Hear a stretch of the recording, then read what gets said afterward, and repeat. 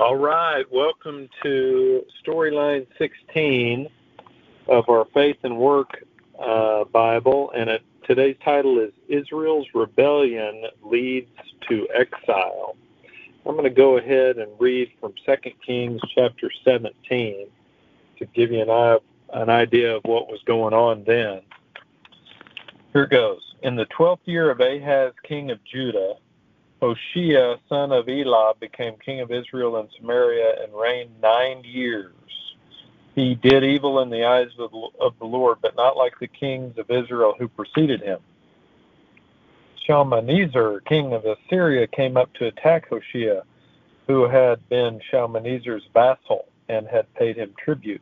But the king of Assyria discovered that Hoshea was a traitor, for he had sent envoys to So, king of Egypt, and he no longer paid tribute to the king of Assyria, as he had done year by year. Therefore Shalmaneser seized him and put him in prison. The king of Assyria invaded the entire land and marched against Samaria and laid siege to it for 3 years. In the 9th year of Hoshea, the king of Assyria captured Samaria and deported the Israelites to Assyria. He settled them in Halah, in Gozan, on the Habor River, and in the towns of the Medes. All this took place because the Israelites had sinned against the Lord their God, who had brought them up out of Egypt from under the power of Pharaoh, king of Egypt. They worshipped other gods and followed the practices of the nations the Lord had driven out before them, as well as practices that the kings of Israel had introduced. The Israelites secretly did things against the Lord their God that were not right.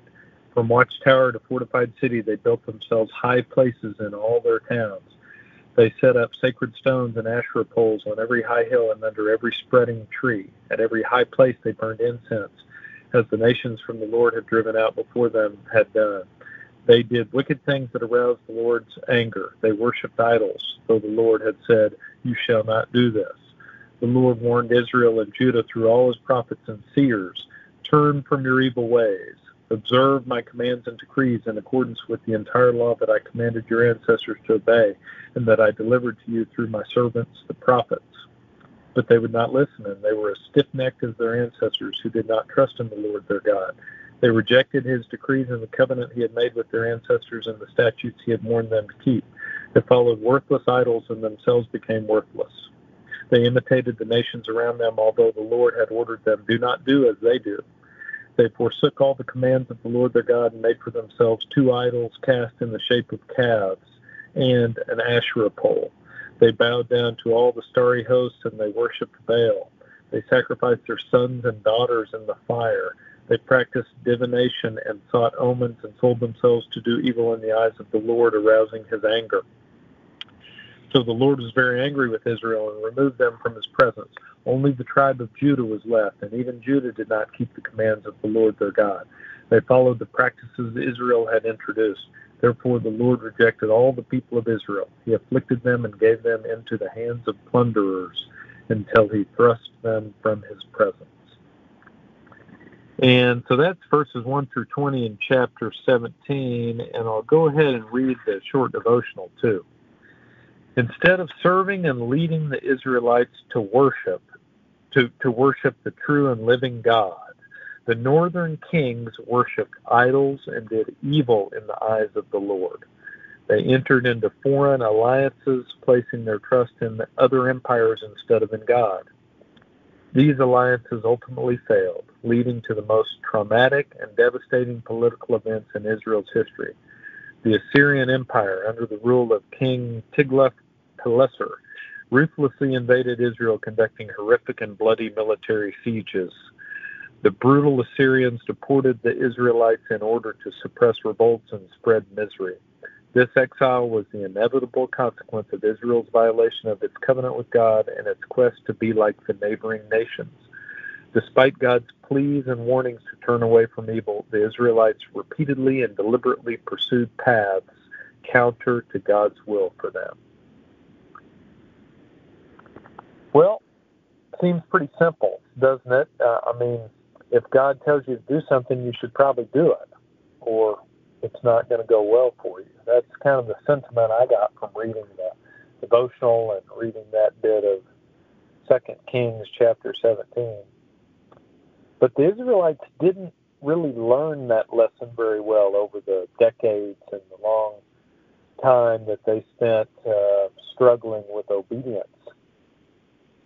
Kind of makes me wonder a little bit why that happened. I mean, were any of these kings trying to do what was right? I mean, how did they even define what was right back then? The laws that God gave them to keep, they obviously didn't believe those were right, or maybe they were just too influenced by the culture, by others who had a different upbringing, who believed in different gods, who had crazy practices of sacrificing their own children and just very different types of things. It just makes me think today,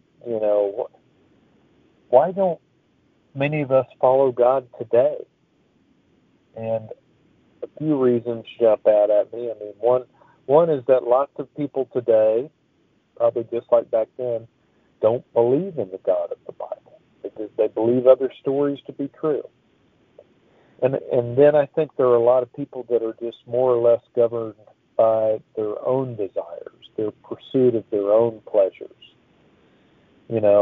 When given an opportunity to serve someone else or to serve God, they instead choose to serve themselves. And maybe there's just another group of people out there that they want to serve God, but they just can't zero in on exactly how they should be doing that for whatever reason. I was having a great conversation with my daughter yesterday after reading some of the harsher stories in the Old Testament where God's judgment was swift and allowed certain people to be destroyed, punished. And that, I'll admit, that kind of stuff in the Old Testament is a little bit harder to understand. It's so brutal. God's judgment in the Old Testament was not always the merciful, loving God that we hear more about in the New Testament. However, God was merciful in the Old Testament at times, too. He provided a lot of grace at times for his people so that they could once again prosper. But in all the reading that I've done in the Bible, it's clear to me that sometimes there are just certain things that are hard to understand. God knows things that we maybe can't understand very well sometimes. But I do think it is possible for us to understand what he wants us to do.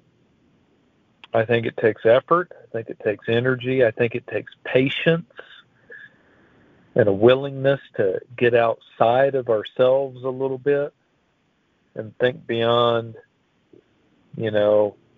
only what we might want for ourselves.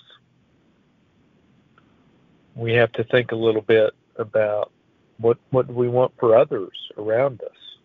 What do we want for the people we work with, for our family members or friends or just people we run into on the street?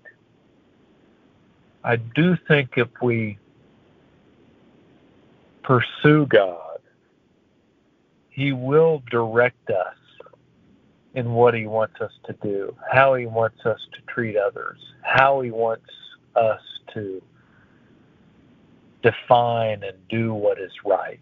He will give that to us and direct us in that path. I do believe that to be true. So as we read the Bible, I'm reminded just to think in those terms. God, what are you trying to teach me through this? What are you trying to let me know that I should be doing?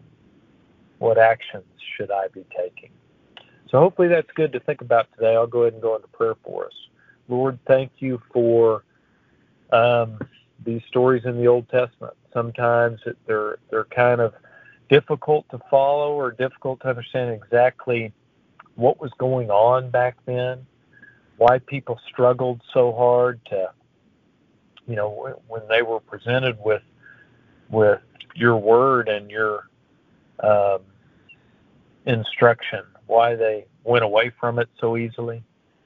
And help us to understand, Lord, what we need to know from that. Certainly it's possible for us to easily go away from you and pursue our own selfish desires. Help us to remember that it's you, it's our pursuit of you that ultimately leads to the greatest, most fulfilling life we could possibly have, and the most peace beyond our understanding. Help us to remember that pursuing you is the key to that. In Jesus' name we pray. Amen. Have a great day.